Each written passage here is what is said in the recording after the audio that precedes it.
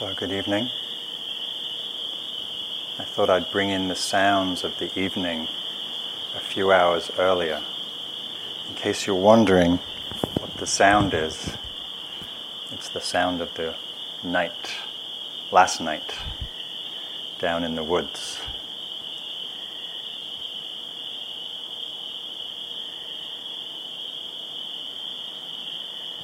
Which will be a similar sound tonight. Notice what happens when you listen to those sounds.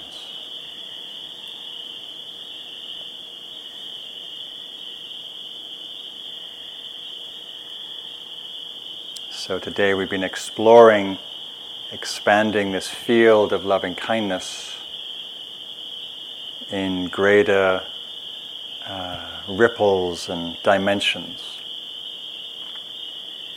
And tomorrow we'll continue that exploration into radiating kindness in whatever way we can to all beings.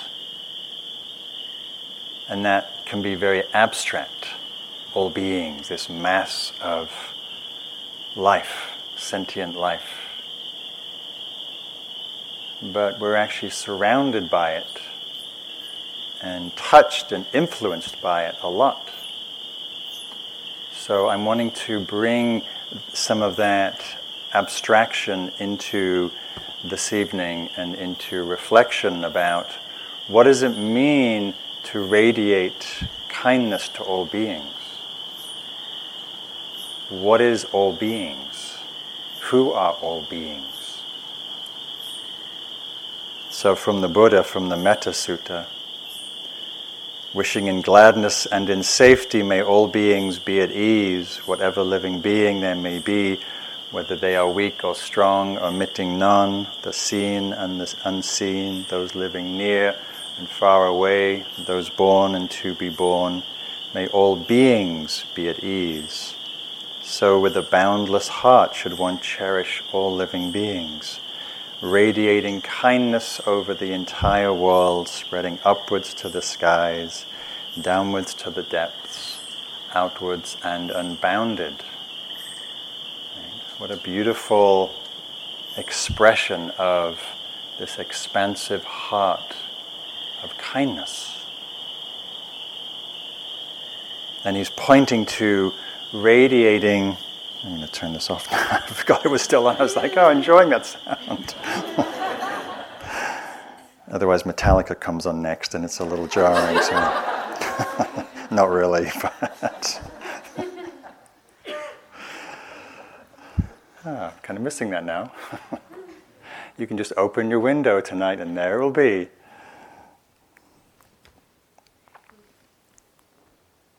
So it's more than the human world.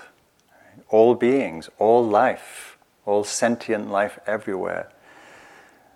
The latest science consensus, rough consensus, is there's 8 million species living on this planet.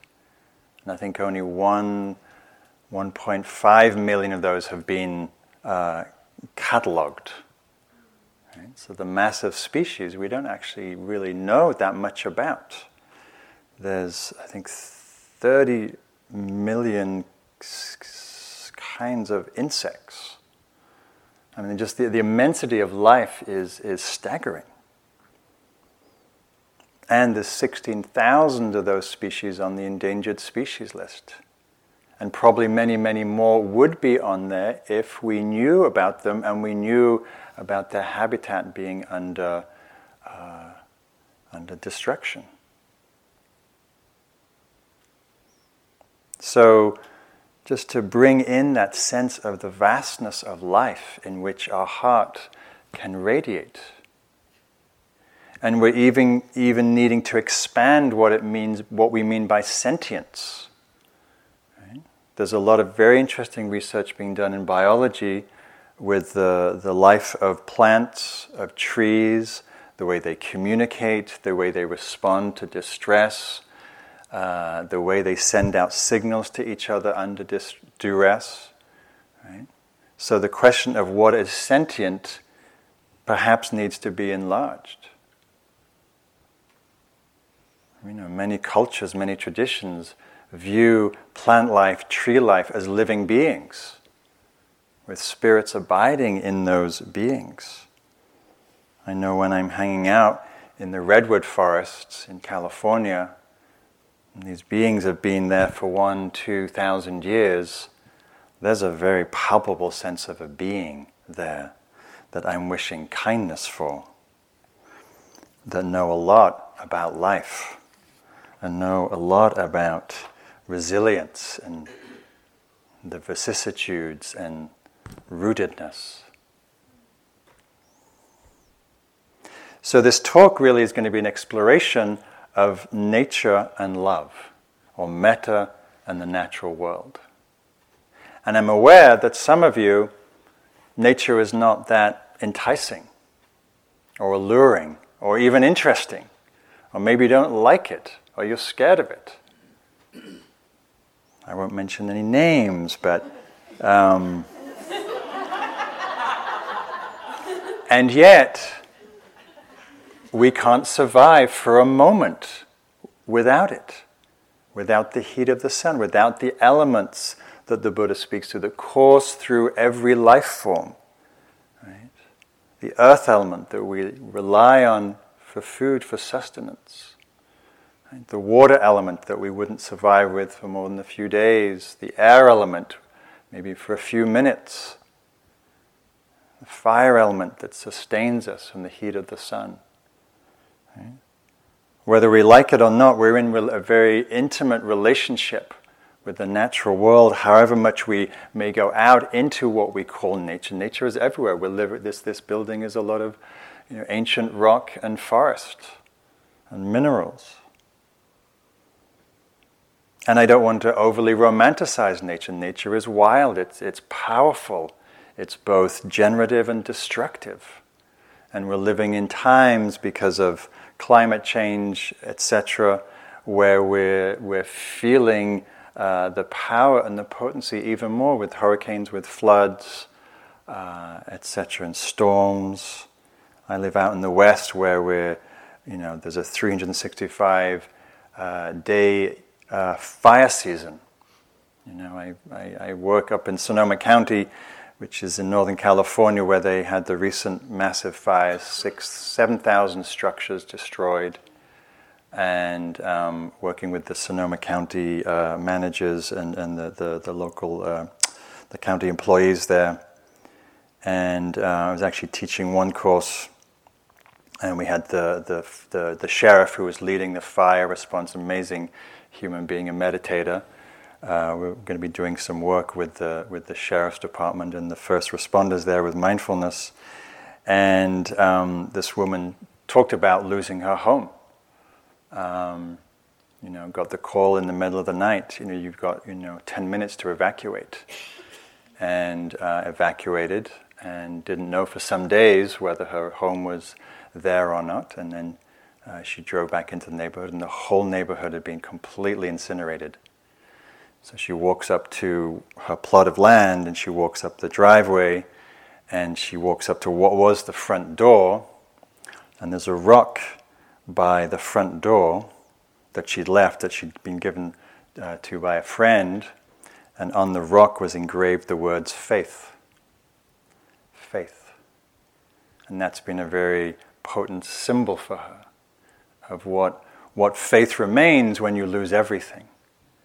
Right? So in that way, nature is a profound teacher of both destruction and generation. And the love and the community that came together was very beautiful there. What's troubling for me as a earth dweller and earth lover and a nature-based meditation teacher is that we are less and less in contact with the natural world. That children play less and less. There's more and more restrictions. There's more time spent looking at screens than looking at trees. And so what Richard Louv called nature deficit disorder, which is a profound malady amongst our youth, all the various symptoms that come when we don't have access to nature. attention deficit issues, learning issues, relational issues, empathy issues. Nature is a profound support for human well-being. And when we don't have access to that, which many people don't either in the cities or because of fear or because of urbanization or because of screen obsession, it's a loss for all of us, and particularly for the earth. So in this talk, I want to explore the relationship between the Brahma Viharas and the natural world. There's a reason why these retreat centers and monasteries and temples and hermitages are built in nature, in the forest, in the mountains, in the deserts, in the jungles. We could do this same retreat, downtown Manhattan, right? Or in Cambridge, right? But it wouldn't be the same, would it? Right? Some of you would be fine, closer to home. But there's so many almost ineffable qualities that come from this immersion when we're out in the forest, even though we're not in the forest, and some of you are very happy we're not in the forest, because a lot of things you don't want crawling on you. But nevertheless, we're surrounded, we're pervaded by the natural world. Spring is in its abundance, it's fecund.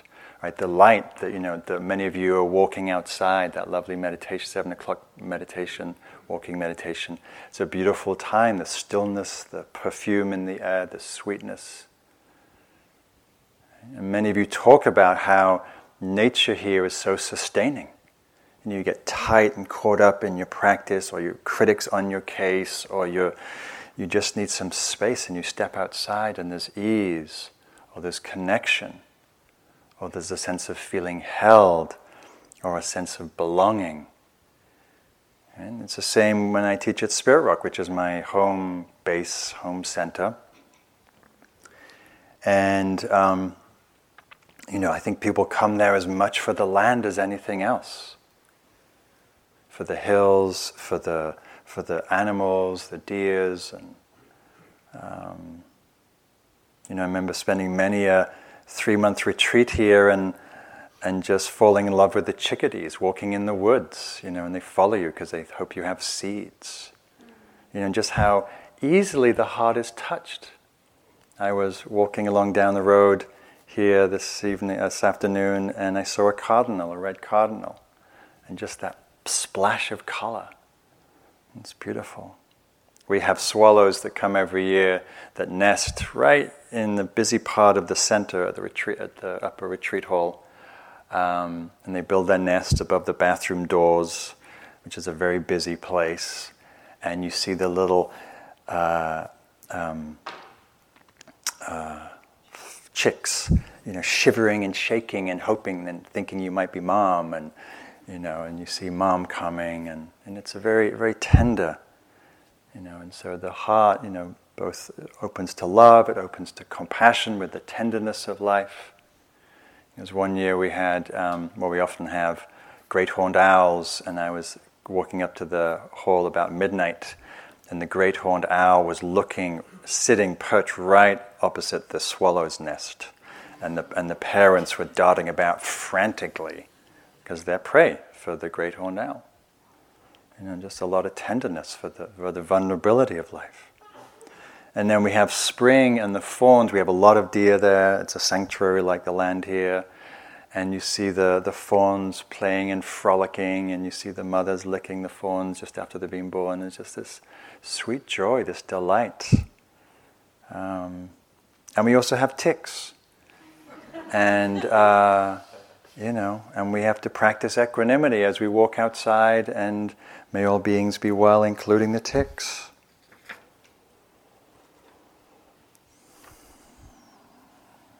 So just to reflect for a moment the ways that you're touched by the natural world here.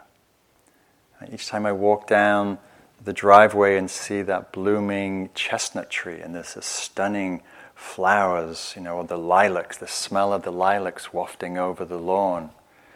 In many ways your heart might be open. Or the sounds at night, the frogs, if you walk down to where there's water, or the crickets and whatever else is chirping at night. Right? Notice how it touches you. Often, for many of us, it's soothing, it's softening, it's tenderizing, it opens the heart. This is part of our metta practice. I would like us to include nature as part of our metta practice, because it's one of those things for many people, most people, that touches the heart. It's hard. If we saw a fawn playing on the lawn, it would be hard not to fall in love with the fawn, right? Might be hard to send metta to yourself, but the fawn, that's easy, right? Or maybe you see a bird that's fallen out of its nest, flailing on the forest floor, right? You're going to be moved, touched, right? That's because we have love innately in our heart. And in the right context, the right environment, the right conditions, it arises. So as a species, our home is in nature. Right? This word nature is a weird word that is everything. Right? When I say nature, we think, it's out there. But as a species, we grew up inextricably immersed in the natural world. As I had a phrase someone used the other day, some more poetic than I'm going to say it, that we're moving mud, right? We're moving soil. Right? The way I say it on my nature retreats is we're part of the earth's moving surface. We're not just on the earth, we are of the earth, moving, conscious of itself. See what happens when you change your frame of reference from being on the earth to being part of the earth's moving surface, which we are. When you walk through the forest, you are part of that forest. You're not just in the forest or taking a walk through it. You are the forest in that moment. To the snake that's hearing your vibrations from your footsteps, you're part of the forest. Snakes? Snakes? Is there snakes? If there were snakes here, in some forests, far away in the tropics, if you were walking through that forest and they felt your vibration, that snake, you're part of the forest. You're part of the living, breathing forest. Right? It's an interesting self-perception. This is a poem from Rumi. And so when we feel separated and alienated and isolated from that very lived experience, we do feel separate. Right? And so much of these teachings about seeing through that illusory sense of separation. When I was the stream, when I was the forest, when I was still the field, when I was every hoof, foot, fin, and wing, when I was the sky itself, no one ever asked me, did I have a purpose? No one ever wondered, was there anything I might need? For there was nothing I could not love. It was when I left all we once were that the agony began, the fear and questions came, and I wept, and tears I had never known before. So I returned to the river, I returned to the mountains, I asked for their hand in marriage, I begged to wed every object and every creature.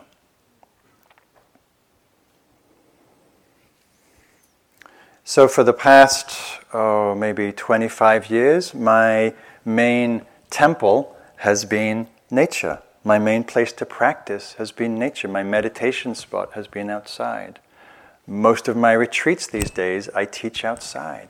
Because I think, for me, nature is my primary teacher, my Dharma teacher. The Dharma teachings, wisdom teachings, are very easily accessed and revealed when we're outside. I'm not going to explore that. You can look at my other work where I've talked about that a lot.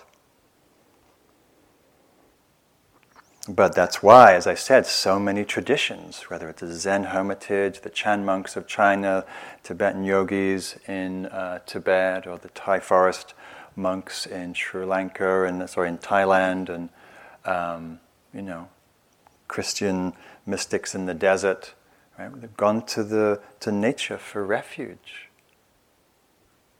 for support in this journey. When I go out into nature, I reflect on this prayer from the Ute peoples, mostly living in the Southwest now. And in indigenous culture, the understanding of nature as both not separate and also as a teacher is really quite evident. And this is a prayer that I like to recite before I give any teaching outside. It goes like this. It says, "Earth, teach me stillness, as the grasses are stilled with light. Earth, teach me suffering, as stones suffer with memory. Earth, teach me caring, as the mother who secures her young. Earth, teach me courage, as the tree which stands all alone. Earth, teach me humility, as blossoms are humble with beginning. Earth, teach me limitation, as the ant which crawls on the ground. Earth, teach me freedom as the eagle which soars in the sky. Earth, teach me to surrender as leaves shed their leaves in fall, trees shed their leaves in fall. Earth, teach me regeneration as the seed which rises in spring. Earth, teach me to forget myself as melted snow forgets its life. And earth, teach me to remember kindness as rain drenches dry fields." Right? So many teachings there. You could add your own. Earth, teach me to remember joy as I smell the fragrance of lilacs in spring. Earth, teach me to remember happiness as I watch the sun float down towards the horizon. So sadly, when we remove ourselves from that, we lose this beautiful doorway, this opportunity. This Dharma gate, as they say in Zen. It's a lovely line from Kabir, and he says, "When the eyes and the ears are awake, even the leaves on the trees read like pages from the scriptures." So one of the foundational, essential qualities of metta is connection, and we've spoken about that. And one of the places people feel most connected is in nature. We tend to feel a little less separate, a little more part of things. When I take people out on retreats and we're, say, in a wilderness camp or a retreat center and we're drinking from a well or a stream, I say we are becoming the stream. Right? Not as a nice idea. If we're 70% water and we're drinking from that mountain stream all week, by the end of that week you are more the mountain stream than anything else. Right? That's called connection. This is from D.H. Lawrence. We cannot bear connection. We must break away and be isolate. We call that being free, being individual. Beyond a certain point which we have reached, it is suicide. What mankind most passionately wants is their living wholeness, their living unison, not their own isolate salvation of their souls. I am part of the sun as my eye is part of me, that I am part of the earth my feet know perfectly, and my blood is also of the sea. There is nothing of me that is alone and absolute except my mind, and we shall find that the mind has no existence by itself. It is only the glitter of the sun on the surface of the waters. So what I want to spend the rest of the talk doing is really just pointing to different ways that nature either touches the heart or opens the heart or points to this work that we're doing here.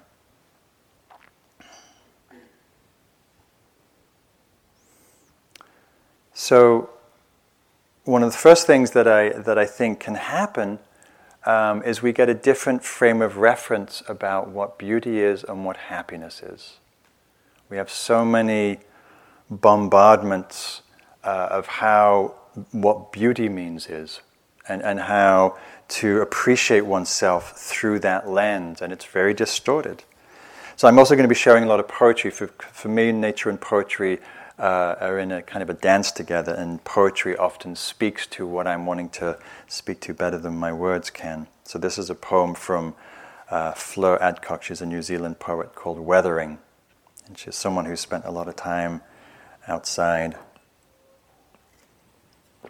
Literally thin-skinned, I suppose, my face catches the wind off the snow line and flushes with a flush that will never wholly settle. Well, that was a metropolitan vanity. Wanting to look younger forever, to pass. I was never a pre-Raphaelite beauty, nor anything but pretty enough to satisfy men who need to be seen with passable women. But now that I'm in love with a place which doesn't care how I look or if I'm happy, happy is how I look, and that is all. My hair will grow grey in any case, my nails chip and flake, my waist thicken, and the years work all their usual changes. If my face is to be weather-beaten as well, that's little enough lost, a fair bargain for a year among the lakes and the fells, when simply to look out of my window at the high pass makes me indifferent to mirrors and to what my soul may wear over its new complexion. So, one of the things, as I mentioned yesterday in the words that I shared about the critic, I think of the critic as being one of the greatest hindrances to our well-being and also to the heart opening. And one of the things I think is very apparent when we go outside is a two-way process. One, we tend to be less judgmental about nature. Right? There's all kinds of weird and wacky, beautiful old trees here, limbs fallen, split in half, the crown decaying, and regardless, we find pretty much most things in nature beautiful. Right? No matter how old or decaying or lopsided a tree might be, we can appreciate its idiosyncratic beauty, its isness. Right? In the same way, when we go out into nature, we don't feel judged. Right? The oak tree is not going, bad yogi, bad mindfulness.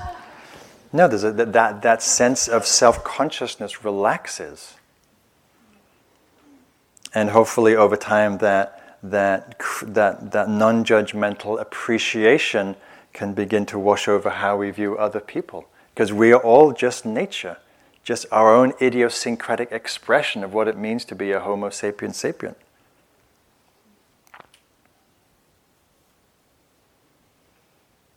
And so we can maybe question this idea of what is perfection, right? The critic holds us to this horrible standard of perfection, impossible, idealized. Right? But we can see we're all perfectly imperfect, just as we are, graying hair and wrinkles and whatever it is that we think is wrong or problematic. It is what it is. We go out into nature and we see an ancient oak tree, and it's withered and gnarled and weather-beaten, and we think it's beautiful. Maybe we can look in the face and we also look weather-beaten and gnarled and appreciate the naturalness of it, It's from Mary Oliver, Nature Poet Laureate. The ponds. Every year the lilies are so perfect I can hardly believe their lapped light crowding the black midsummer ponds. Nobody could count all of them. The muskrats swimming among the pads and the grasses can reach out and touch only so many. They are that rife and wild. But what in this world is perfect? I bend closer and see how this one is clearly lopsided. This one wears an orange blight, and that one a glossy cheek, half nibbled away, and this one a slumped purse full of its own unstoppable decay. Still, what I want in my life is to be willing, to be dazzled, to cast aside the weight of facts, and maybe even to float a little above this difficult world. I want to believe I'm looking into the white fire of a great mystery, to believe the imperfections are nothing, the light is everything. that is more than the sum of each flawed blossom rising and falling, and I do.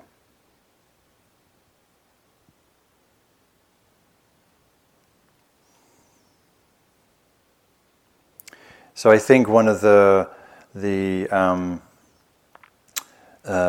ways that we rob ourselves sometimes of well-being when we don't take advantage of the natures that's around us, even if it's a park, if you live in New York or in a city,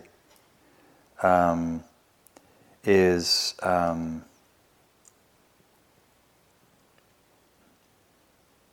we get so myopically fixated, self-centered in our houses and cars and cubicles, and when we step outside, something opens up, something lightens up.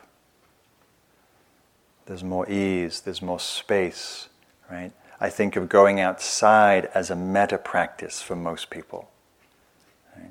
Because of the joy it brings, or the peace it brings, or the well-being it brings. Again, this isn't for everybody. Some people are not wild about going outside, and that's fine. Right? Or going out into certain particular environments.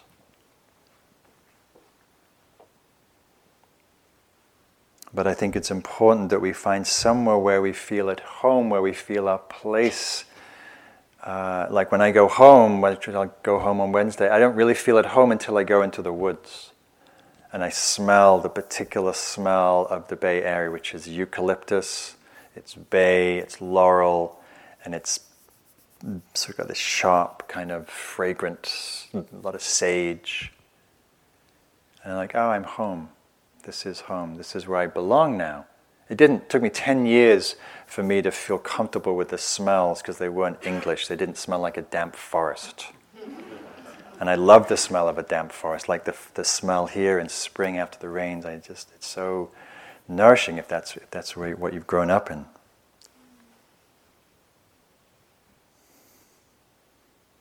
So to notice where you feel at home, where you find your sense of place, where you feel a sense of belonging.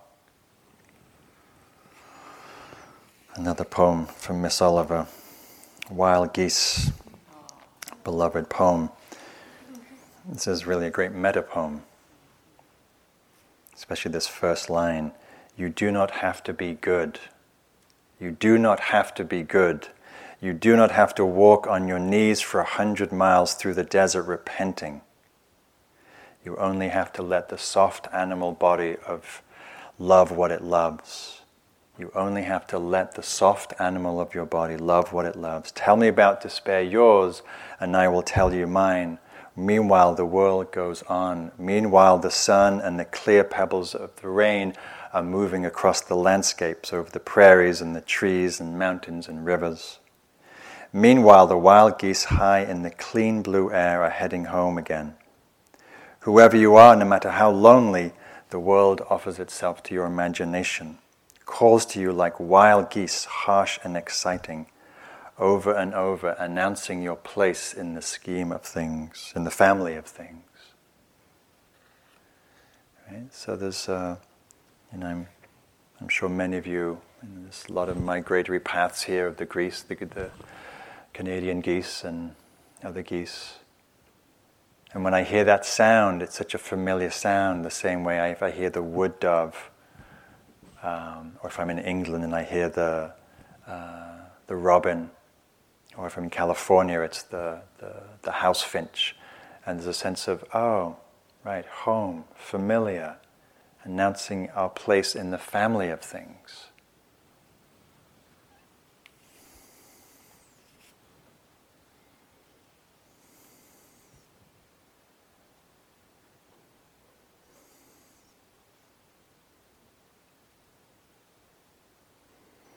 Another profound and beautiful teaching that we get from being outside when we bring a contemplative awareness is the teaching on impermanence, change, loss, letting go. Right? Nothing in nature stays the same. Right? The top of Mount Everest is marine sandstone. Marine as in used to be at the bottom of the sea. now is the tallest mountain in the world, will no doubt be back again in the sea in a few tens of millions of years. And some of you are here, we're dealing with loss, with heartbreak, with dissolution, with endings. Right? And that can feel so disruptive and an aberration, and sometimes it feels wrong, painful. And we walk out into the woods, into the forest, into wherever, and we might come across a skull.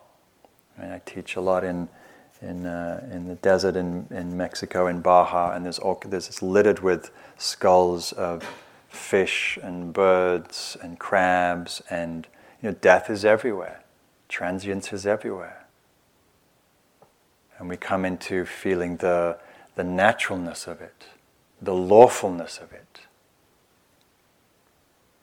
and it can help settle something within us, can help find some sense of ease or letting go or rest, that it's part of the way things are. And so it can be a kind of a slow, tender way to ease that grieving process.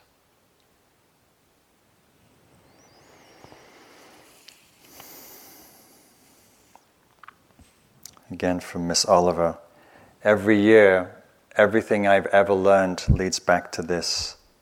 The fires and the black river of loss, whose other side is salvation, whose meaning none of us will ever know. To live in this world, you must be able to do three things. To love what is mortal, to hold it against your bones as if your own life depended on it, and when the time comes to let it go, to let it go. So many teachings of how things release in nature. I mean, the fall season here is such a beautiful teaching of release, of surrender. The birds fleeing their nest.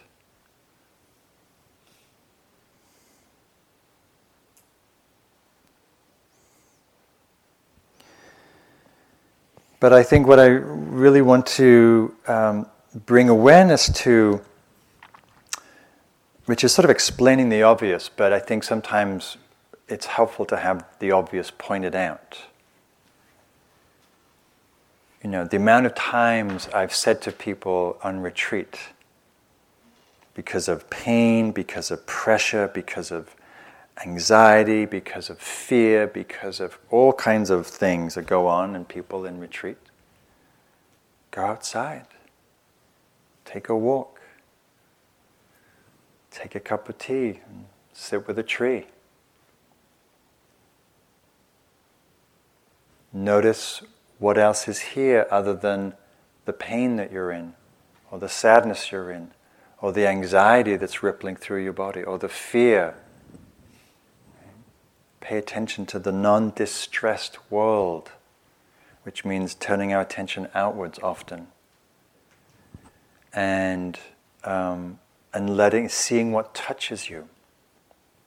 When we behold something that's beautiful or uplifting or spacious like the sky, or moving like the rippling water, right? It touches something in us.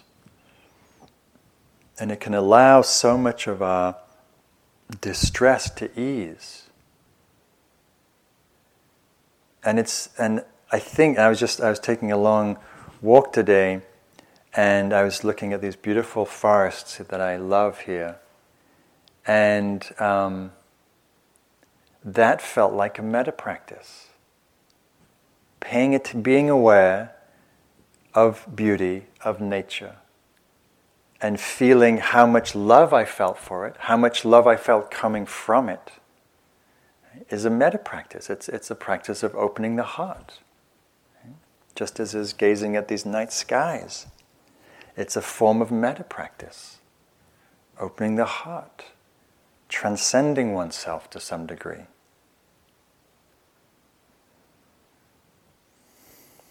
It's a poem called Red Bird Explains Himself. I'm very happy I got to see the cardinal, because I felt like he showed up to tell me to read this poem. Red Bird Explains Himself. Yes, I was the brilliance floating over the snow, and I was the song in the summer leaves. But that was only the first trick. I had hold of many among my mythologies. But don't stop there. Stay with me. Listen. If I was the song that entered your heart, then I was the music of your heart that you wanted and needed. And this wilderness bloomed in there with all its followers, gardeners, lovers, people who weep for the death of rivers. And this was my true task, to be the music of the body. Do you understand? For truly the body needs a song, a spirit, a soul, and no less to make this work, the soul has need of a body. And I am both of the earth and I am of the inexplicable beauty of heaven, where I fly so easily. So welcome, yes, and this is why I have been sent to teach this to your heart.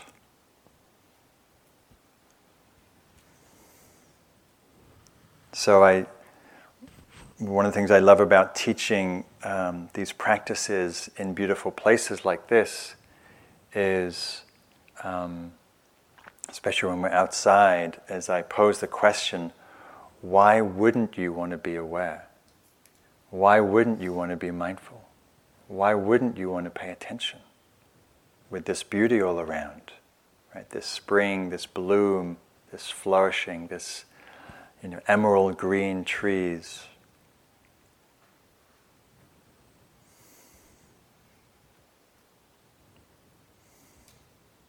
So tomorrow I'm going to be inviting you to, and tonight, to expand this quality of kindness and radiating, right? The Buddha talked about radiating kindness. You go outside letting yourself both feel perhaps love that's coming from this place and allow yourself to radiate this quality of kindness, or appreciation, or gratitude, or love, or mudita when you see someone else walking through and clearly being touched.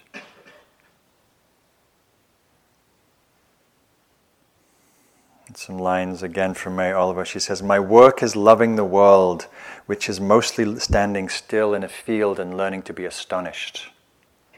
My work, which is gratitude, to be given a mind and a heart in these body clothes, which to give shouts of joy to that which I see. Learning to stand still and be astonished."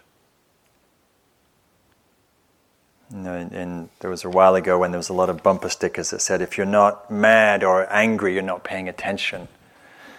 And I wanted to have a bumper sticker that said something like, if your heart's not singing, you're not paying attention. And if your heart's not touched, you're not paying attention. Right? Because as much as there's pain and suffering and distress and horror in the world, there's also beauty and love and spring and delight.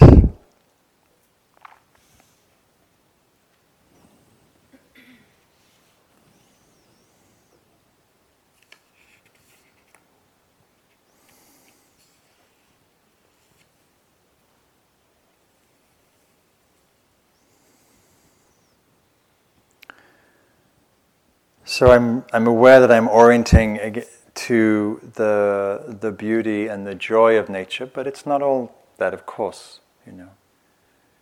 Nature is harsh, it's wild, it's untamed, it's scary.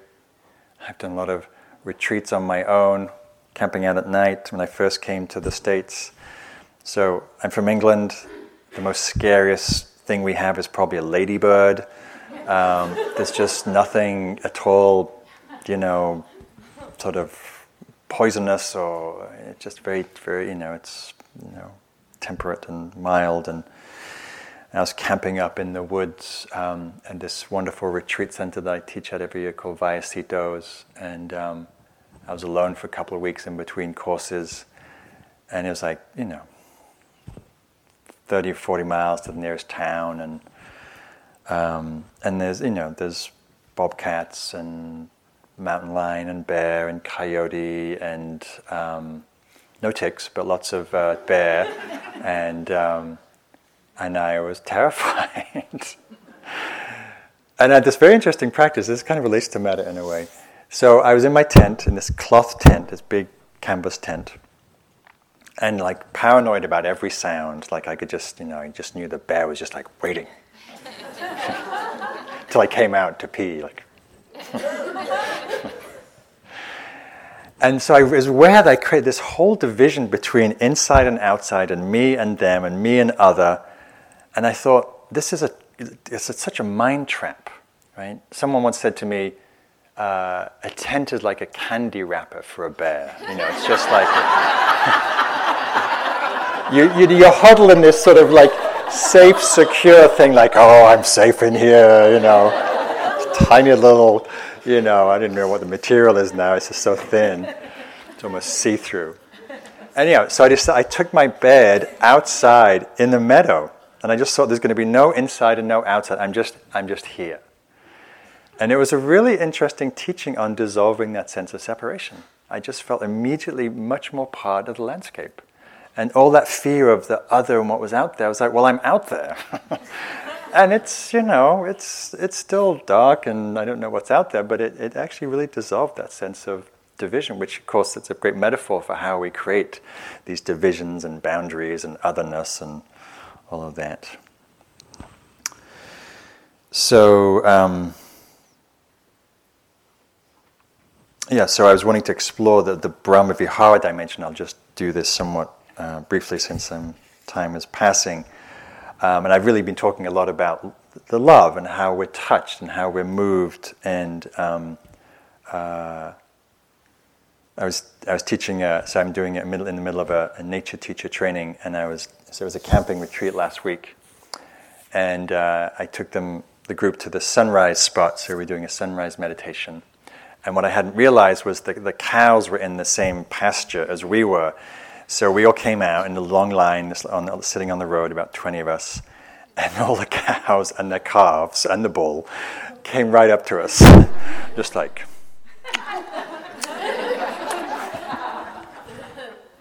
It was very sweet, but it was just so heart-opening to feeling this really sweet, And then one woman said, at least one, maybe more than one, was like, I cannot eat meat anymore. Like when you look at a being that closely and tenderly, and you're like, oh, that's the movement of love, right? It's beautiful. It also teaches us a lot about compassion.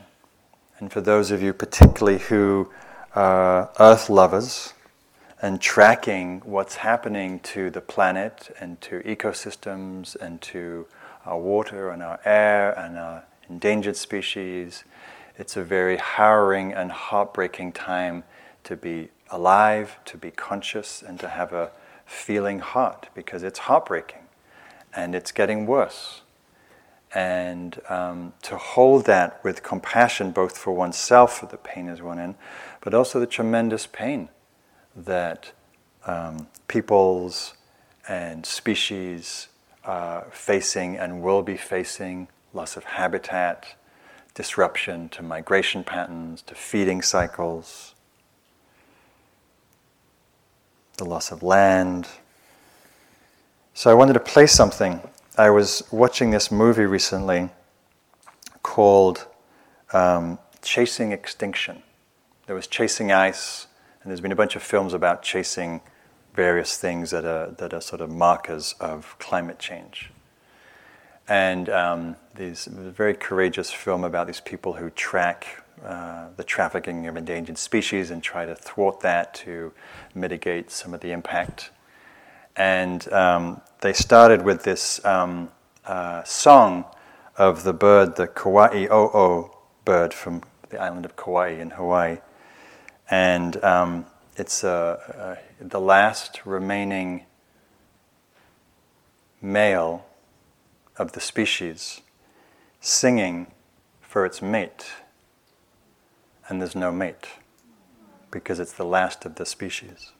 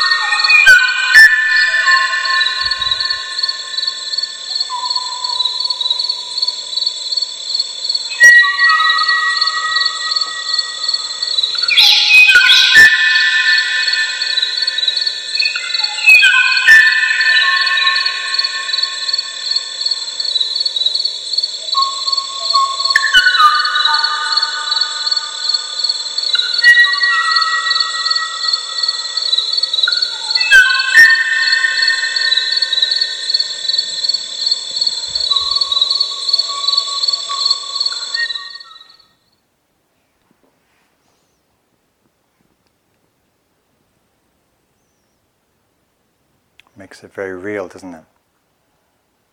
It's heartbreaking.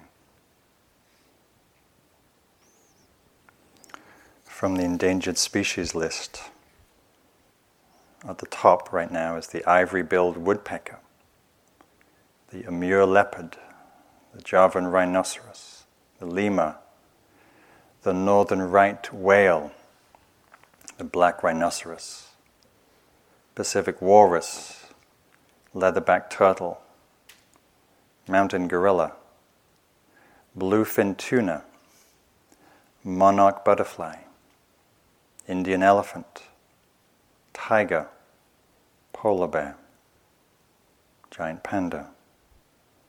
It's a very long list, right? I've sort of plucked out some of the mega fauna. I teach at Esalen every year on the west coast, sort of about a few hours south of San Francisco, and there's these trees that you look at them and they're like, oh, that's an interesting brown tree. And then you look again and you realize, oh, it's covered with tens of thousands of monarch butterflies. And they come from Mexico. But those butterflies don't come from Mexico. Their grandfathers and grandmothers came from Mexico. It takes 3 generations to fly from Mexico to California. Only 1 generation to fly back because of the air currents. Isn't that amazing? 3 generations just to get to their where they hang out in the summer, and 1 generation to fly back. Under threat, obviously, any species that migrates, much more at risk because much more habitat in the way of its feeding grounds and all kinds of things.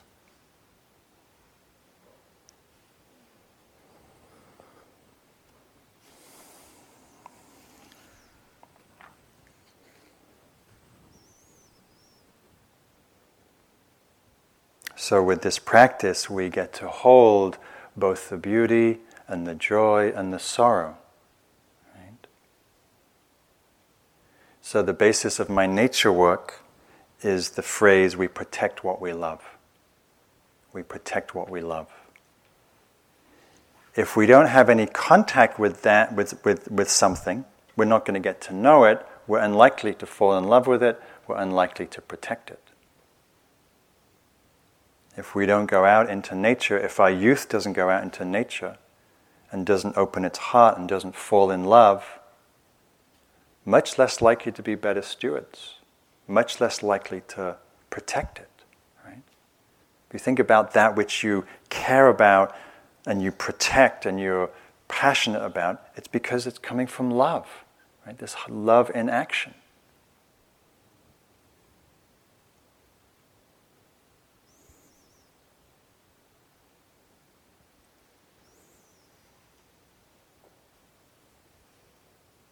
So there's a heart opening with metta.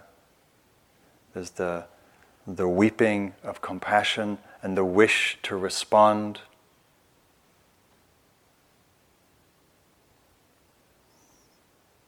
But the reason why I focus most of this talk on the relationship of the heart and beauty and joy is because that's mostly where our heart needs nourishing. We don't need to hear about the overwhelming facts of what's happening to the planet, because we know that mostly, right? You know that? You know all the data? It's kind of depressing. That's not generally what moves us. What moves us is hearing a bird song and not wanting the cardinal to be in a similar situation in 20 years. So we have kindness, we have the heart opening, we have compassion, and we have joy. Right? So, we've been defining mudita as appreciative joy. And I would say when we have access to joy ourselves, we're more likely to have appreciative joy for others. It's one of the supports, just like gratitude and knowing our blessings is. So, I'm going to share another poem, and I think this is a beautiful poem about how we weave mindfulness and the heart practices together, and what arises is joy. This again is from Miss Oliver, and she says, "Every day I see or hear something that more or less kills me with delight, that leaves me like a needle in the haystack of light. It was what I was born for, to look, to listen, to lose myself inside this soft world with joy and acclamation. Nor am I talking about the exceptional, but of the ordinary, the common, the daily presentations. O good scholar, I say to myself, how could you help but grow wise with but teachings as these? The untrimmable light of the world, the ocean's shine, and the prayers that are made out of grasses." Right? So we have this, the heart, the mature heart has this range for love, for compassion, for deep care, for joy, and as we've been speaking about yesterday and today, balanced by equanimity, a steadiness, capacity to hold the vicissitudes, which doesn't mean to be flatlined, to make room for all of this, these feelings, because if we're a live, awake human being with a heart, we're going to feel this range. But to also be without contention, without struggle.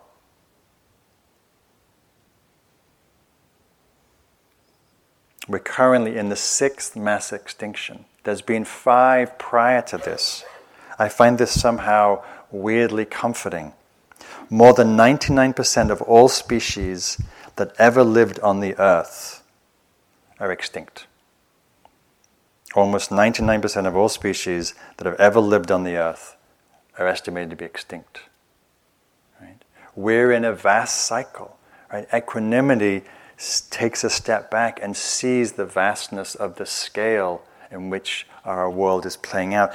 But it doesn't mean we stop caring for that one kauai-o bird that's singing for his mate. It doesn't mean we're indifferent, but it means we also understand the bigger picture.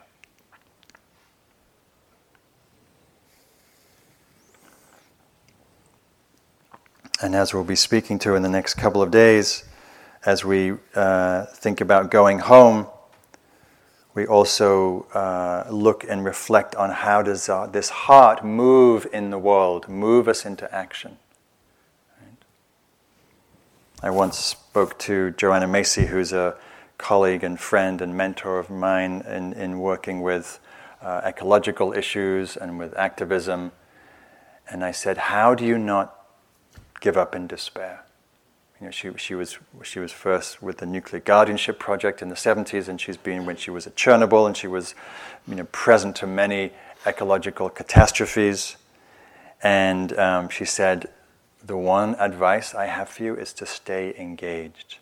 Find some action, something to get involved with, and don't do it alone. Find others, collaborate, network, engage. It doesn't matter if you succeed. It matters that you engage. Very sagely words. This is words from a great Buddhist teacher and environmental activist, Robert Aiken, who used to live in Hawaii. Waking up in the morning, I vow with all beings to be ready for sparks of the Dharma from flowers, children, and birds. Sitting alone in meditation, I vow with all beings to remember I'm sitting with mountains and children and bears. Looking up at the sky, I vow with all beings to remember this infinite ceiling in every room of my life. When I stroll in the city, I vow with all beings to notice how lichen and grasses never give up in despair.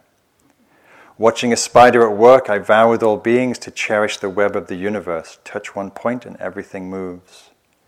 Preparing the garden for seeds, I vow with all beings to nurture the soil to be fertile each spring for the next 1,000 years. When people praise me for something, I vow with all beings to return to my vegetable garden and give credit where credit is due. With tropical forests in danger, I vow with all beings to raise hell with the people responsible and slash my consumption of trees. With resources scarcer and scarcer, I vow with all beings to consider the law of proportion. My have is another's have not. Watching gardeners label their plants, I vow with all beings to practice the old horticulture and let the plants identify me. Hearing the crickets at night, I vow with all beings to keep my practices simple over and over again. Falling asleep at last, I vow with all beings to enjoy the dark and the silence and rest in the great unknown.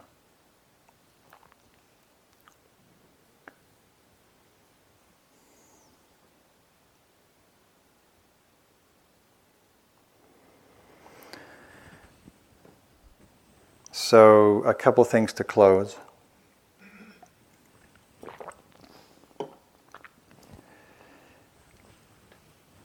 There was,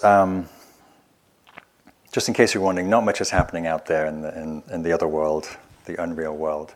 There was a royal wedding, and it was amazing for many reasons, and particularly because it was in the bastion of the English establishment, and it was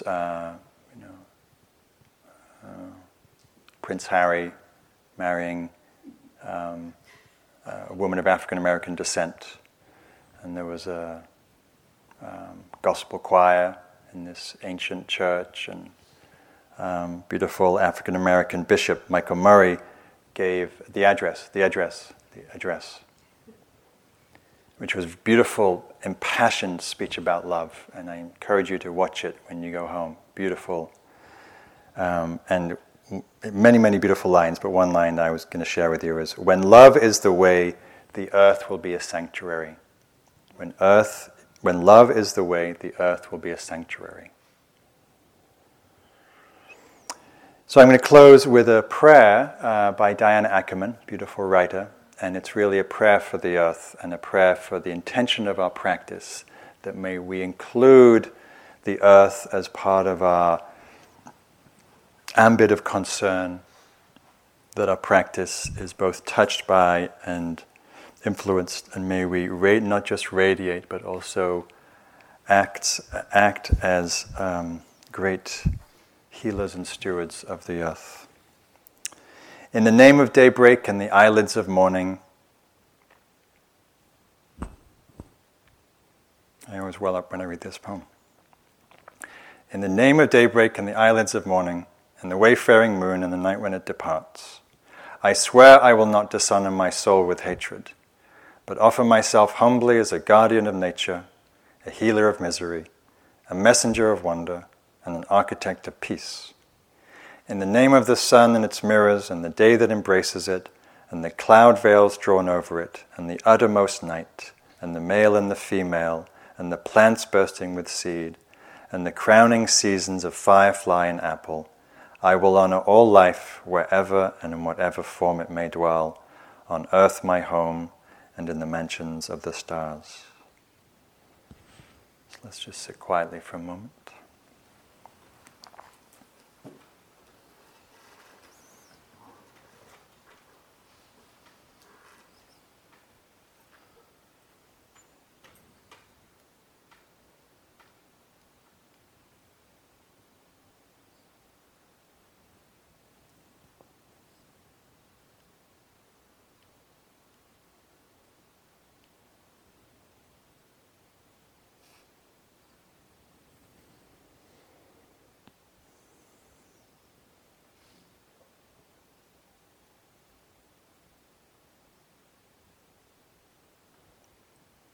May all beings of this beautiful home we call Earth be safe, be healthy, and thrive.